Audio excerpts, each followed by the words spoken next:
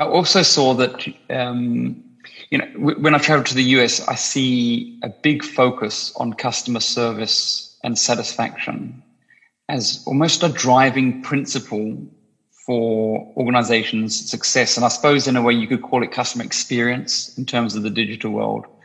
You have your Hello Peter sort of referrals on your website and everything. How big of a part of your growth was that strategy to focus on those referrals and those things, or did you sort of stumble upon it?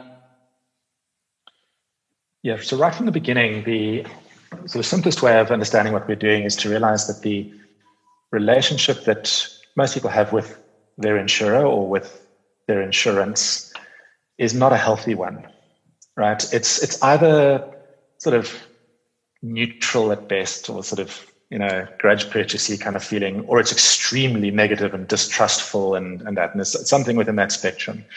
But it almost never veers into the positive, right? You can never say, oh, I just love my insurance. You might say, I love Netflix or DSTV or whatever, but you're very unlikely to say, I love my insurance. And that was really what we set out to do, was to make it something that people think, this is really cool. Like, we recognize it's insurance and it's probably never going to get into Netflix territory, but that's the ambition, right? That's what we want to make people feel.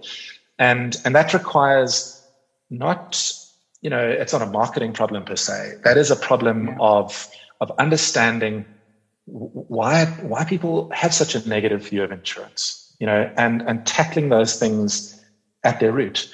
For example, most insurance companies try to speak to their customers as little as possible. Why? Because when they speak to them, they go, oh, shucks, I'm paying all this money on this insurance. I must really go and shop around or cancel.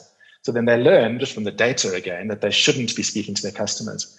We think that's just very short-sighted and sort of misses the opportunity. So what we try to do is to speak, we don't want to spam our customers, but we want to sort of build an engaged relationship. So we've got this thing called Cover Pause, where you can go and pause the accident cover on your car when you're not driving. Those kind of things are ways of improving the level of engagement, making people go, oh, I like this. This is cool. It's something that's a little bit more fun, a bit more enjoyable than would normally be the case. And that's a big part of what we're trying to do, is mend that relationship and put it into a totally different category.